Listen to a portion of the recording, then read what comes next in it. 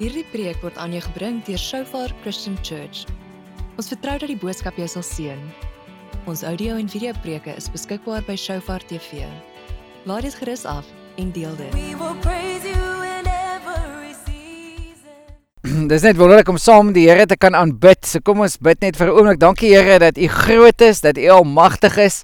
Here, dat daar niks is wat U tekort kom nie, dat U perfek is en dat U ons liefdevolle Vader is. En vandag kom ons weer na U toe, Here, om ons harte na U toe te bring en vra dat U vir ons sagte harte sal gee, Here, soos kinders, dat ons kan loop in die volheid van Christus. En ons loof U, Here, vir die vrymoedigheid wat ons het deur die bloed van Jesus om nader na U toe te kom en om ons harte ook met U te deel. Ons bid dit in Jesus naam alleen. Amen. Halleluja, dit is so lekker om met julle te deel. Ons wil vir al die paas sê, wees 'n fantastiese, geseënde, ongelooflike dag vir julle. Ons love ons paas en mense wat kan instaan en leiers wees, priester en profeet en koning in die huis. En dit is so belangrik dat ons 'n vrymoedigheid het om in daai posisie wat God vir ons gesit het, om in dit in te stap. So al die paas, ons seën julle, ons spreek lewe oor julle en mag hierdie jaar wat nog voor lê net 'n ongelooflike tyd in die teenwoordigheid van die Here wees. Ek wil vandag praat oor iets baie eenvoudig en dit sluit bietjie aan met wat ons laasweek gedoen het. En waar ons gepraat het in die afgelope paar weke, jy weet, ons het gepraat oor Caleb en Joshua. Ons het gepraat oor wat gebeur in die troonkamer van die Here as ons instap en ons daai aantuigings wat die duiwel vir ons bring, verwerp, en ons sê daar is 'n getuienis van die bloed van Jesus en die volheid van Jesus. En ek gaan vandag praat oor die feit dat ons 'n hart na God kan hê en wat dit beteken om 'n hart na God te hê. Luister hierso in Spreuke 4 vers 23 tot 27. Bewaak jou hart meer as alles wat bewaar moet word, want daaruit is die oorspronge van die lewe. Verwyder van jou die valsheid van mond en hou ver van jou af die verkeerdheid van lippe. Laat jou oë reguit kyk en jou ooglede hulle reg voor jou uithou. Maak die pad van jou voet gelyk en laat al jou weë vas wees. Wie nie regs of links afhou nie, hou jou 'n voet ver van die boosheid af. So hy sê so, bewaak jou hart bo alles, bewaar het. Jy weet, die Engels praat van guard your heart above all things.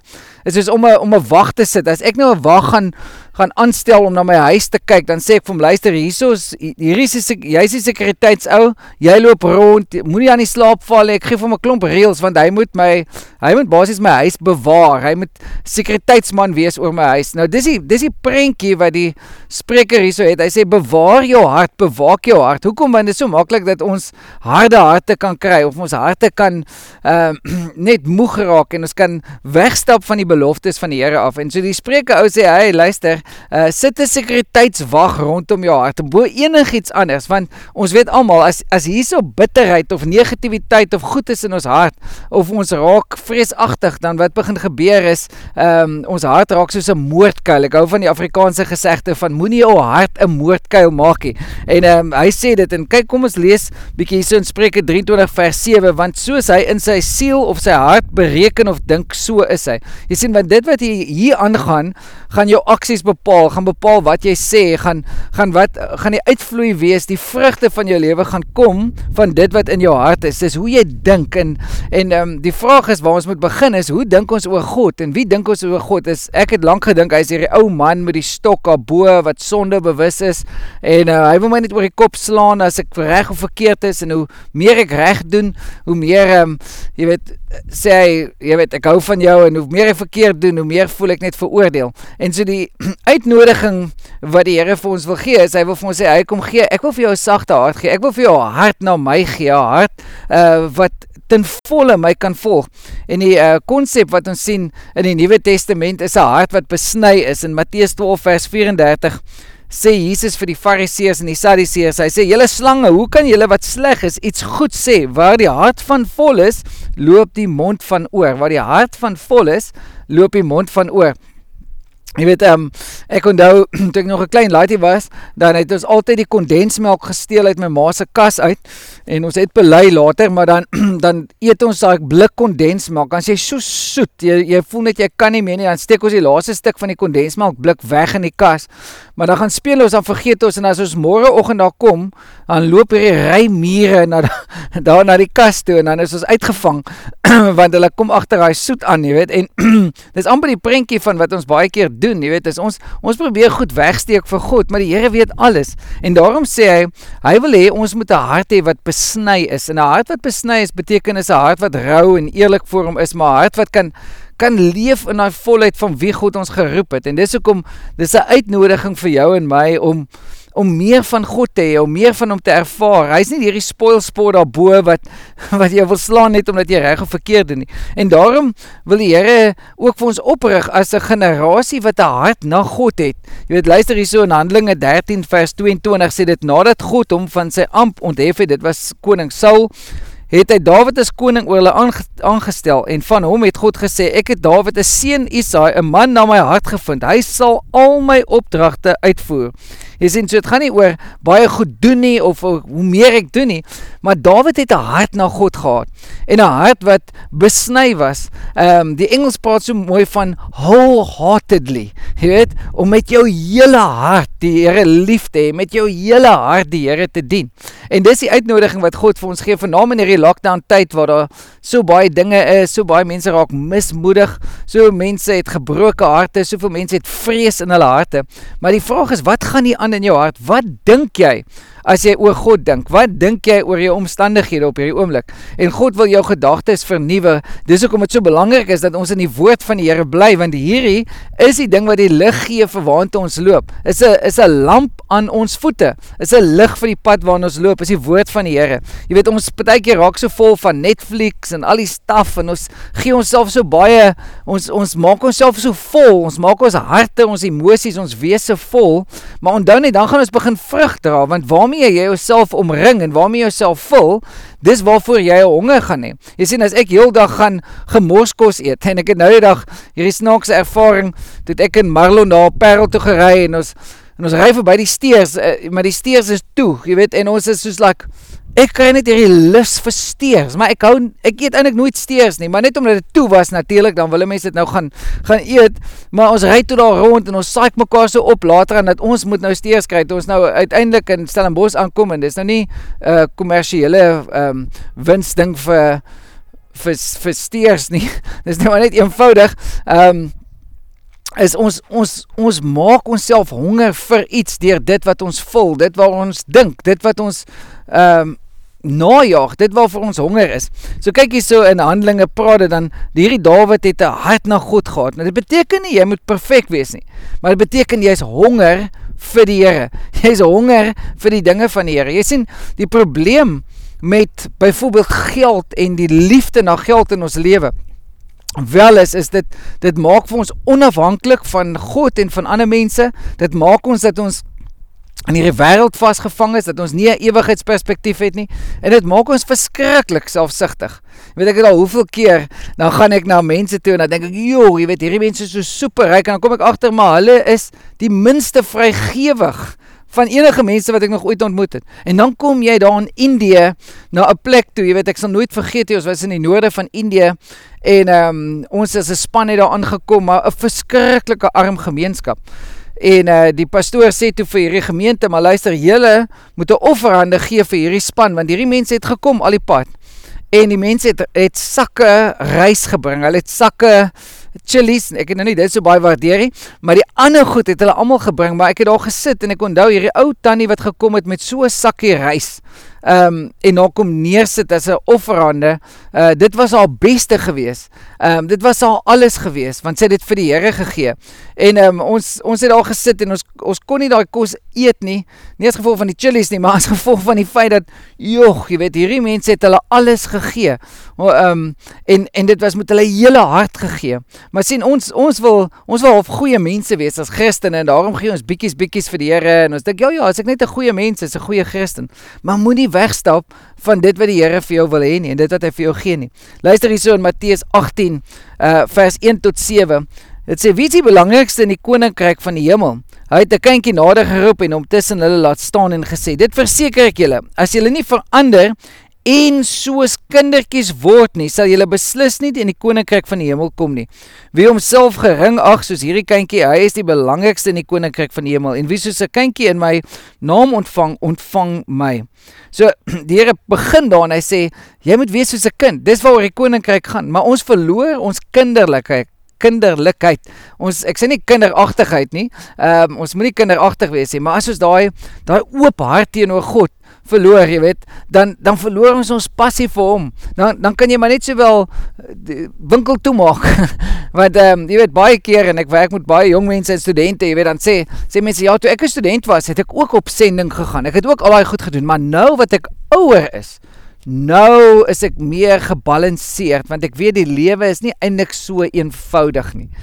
En dis presies wat hierdie disippels gesê het, want Jesus sê, luister, as jy tot bekering kom en jy word soos 'n kind, dit beteken, jy moet gedurig soos 'n kind word. Jy moet leer om soos 'n kind op te tree. Jy moet leer om in daai plek te stap, want wat kinders vergewe maklik. Kinders leef in 'n spasie waar hulle net soos groot kan droom. Kinders het hierdie absolute reine harte. En sien, die duiwel wil ons onrein maak deur ons sonde, deur die goed rondom ons, deur die vrese, deur al die gemors wat mense met ons praat. En dis hoekom hy aangaan. Hy sê basies daar, dat elkeen wat een van hierdie kleintjies wat in my glo van my afvallig maak, vir hom is dit beter as hy met 'n groot meelsteen aan sy nek in die diepsee verdrink. Hoe jammer tog vir die wêreld dat daar dinge is wat die mense afvallig maak. Sulke dinge kom noodwendig, maar weet die mens deur wie dit kom. Die Engels praat van offense. Jy weet, wanneer ons 'n harde hart begin kry, dan begin ons mense afstoot en maar meer is dit, ons stoot die Here af. Ons hou die Here op 'n distansie en ons hou mense op 'n distansie, want partykeer het ons seer gekry. Partykeer het ons daai reinheid verloor om die Here te aanbid.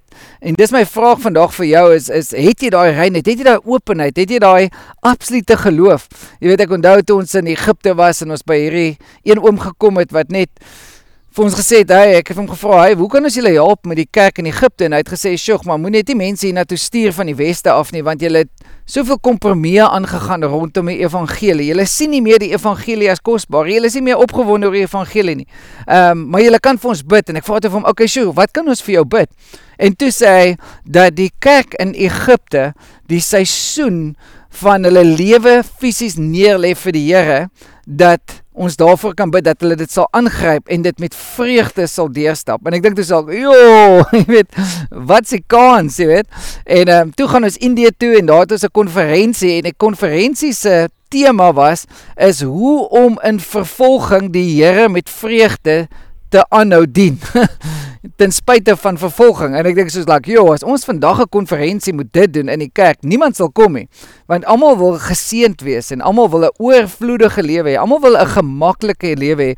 Maar ek wil sê die Here is nie primêr geïnteresseerd in ons gemak nie. Hy is nie primêr geïnteresseerd in jou happiness nie.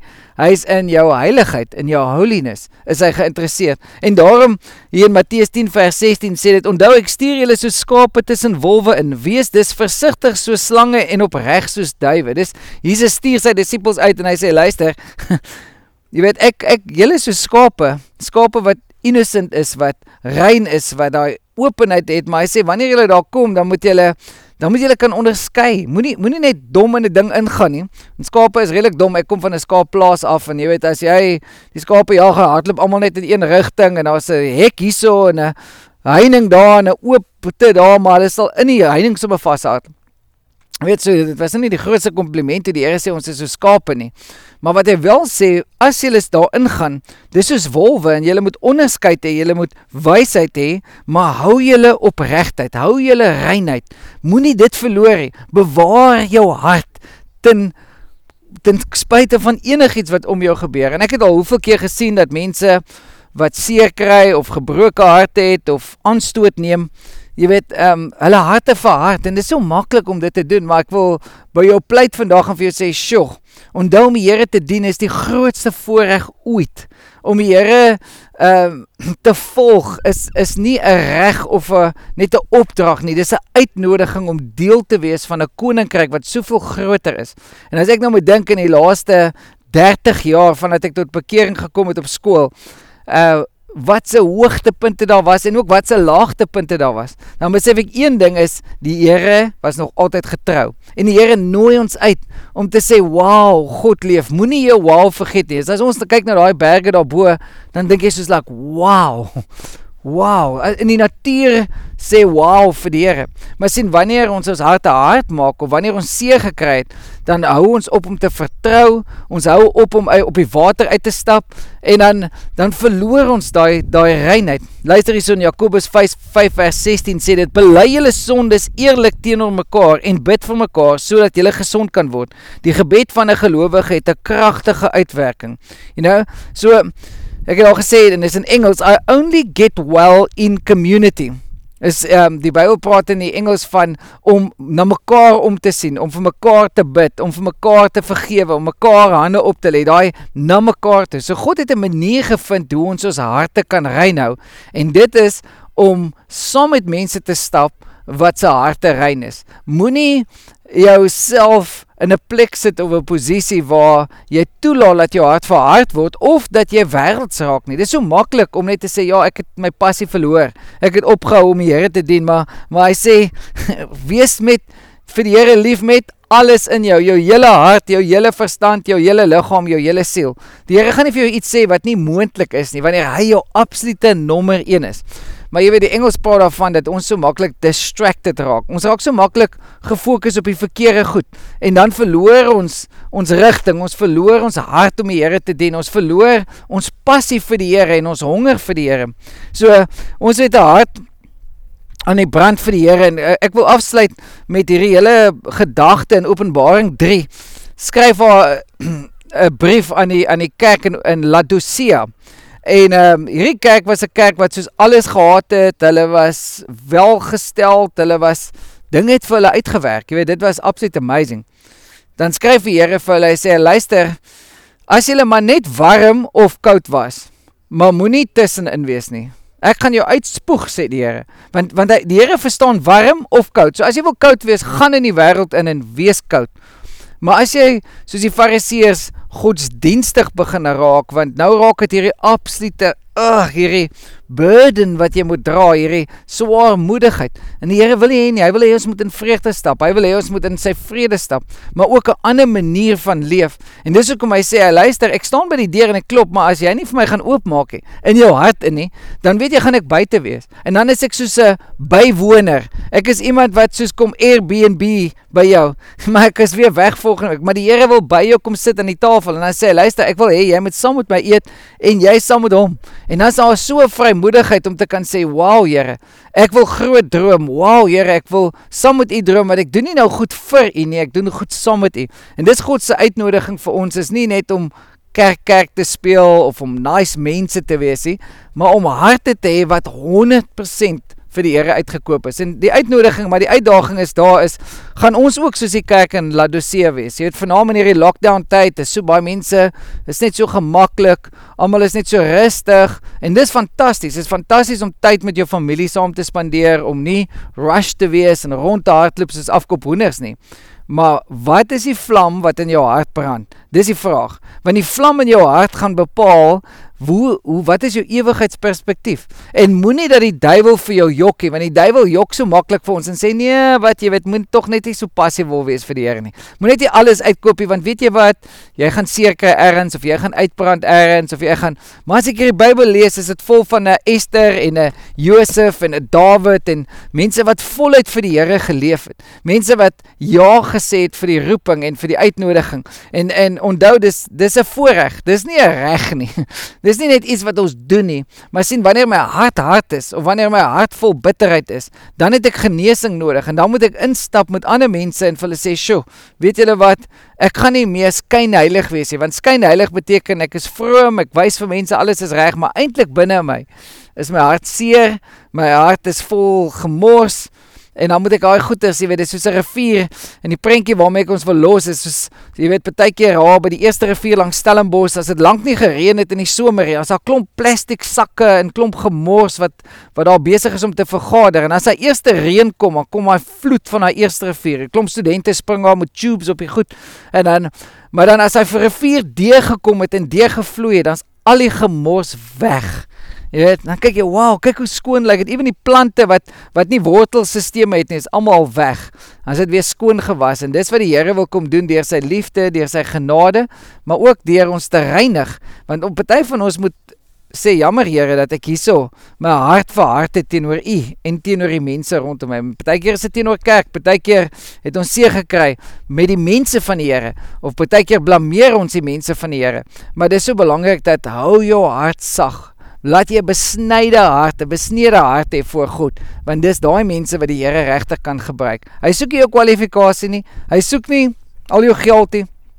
Hy soek eerstens jou hart. Die Here kyk na die hart. En wanneer ons daai hart het vir hom, dan is daar niks wat jou tekort kan kom. Niks wat, jy gaan net soos like, wow, wat 'n avontuur om saam met die Here te stap. So ek wil vir ons bid vandag dat die Here sal vir ons weer sagte en reine harte sal gee, en dat hy weer opnuut vir ons iets sal doen hier binne. Dat jy 50 jaar van nou af meer passievol vir die Here sal wees as wat jy was aan die begin. So kom ons bid. Vader, dankie vir die vrymoedigheid wat ons kan hê om ons harte voor U te bring. Ons vra Here dat U ons sal vergewe en dat U vir ons 'n hart, 'n sagte hart sal gee waar ons hart hard geword het. Here, steek ons harte weer aan die brand vir U sodat ons vir U evangelie kan hardloop en kan ja sê vir U beloftes. Here, ons raak so maklik distracted met klomp goeters, maar kom genees ons. Kom bevry ons, Here, en ons bekeer vandag weer terug na U toe. Ons keer weer terug na U beloftes toe en waar U ons na toe uitnooi, Here. En dankie vir daai lewe, dankie vir die uitnodiging en die gedagtes wat U het vir ons, wat anders is as die gedagtes wat ons oor onsself het, of die wêreld waarin ons leef. Here, kom genees ons van al die dinge, Here, wat so in ons harte vashou. Here, laat U rivier vloei deur ons harte en deur ons lewens, sodat al die ou plastiek sal wegwas en Here, U vir ons nuwe lewe sal gee. Dankie vir U beloftes. In Jesus naam bid ek. Amen. Through the cross we are now sons and daughters. Dankie dat jy hierna geluister het. Ons preke is beskikbaar by Shofar TV. Besoek www.shofaronline.tv om dit af te laai. You are ruling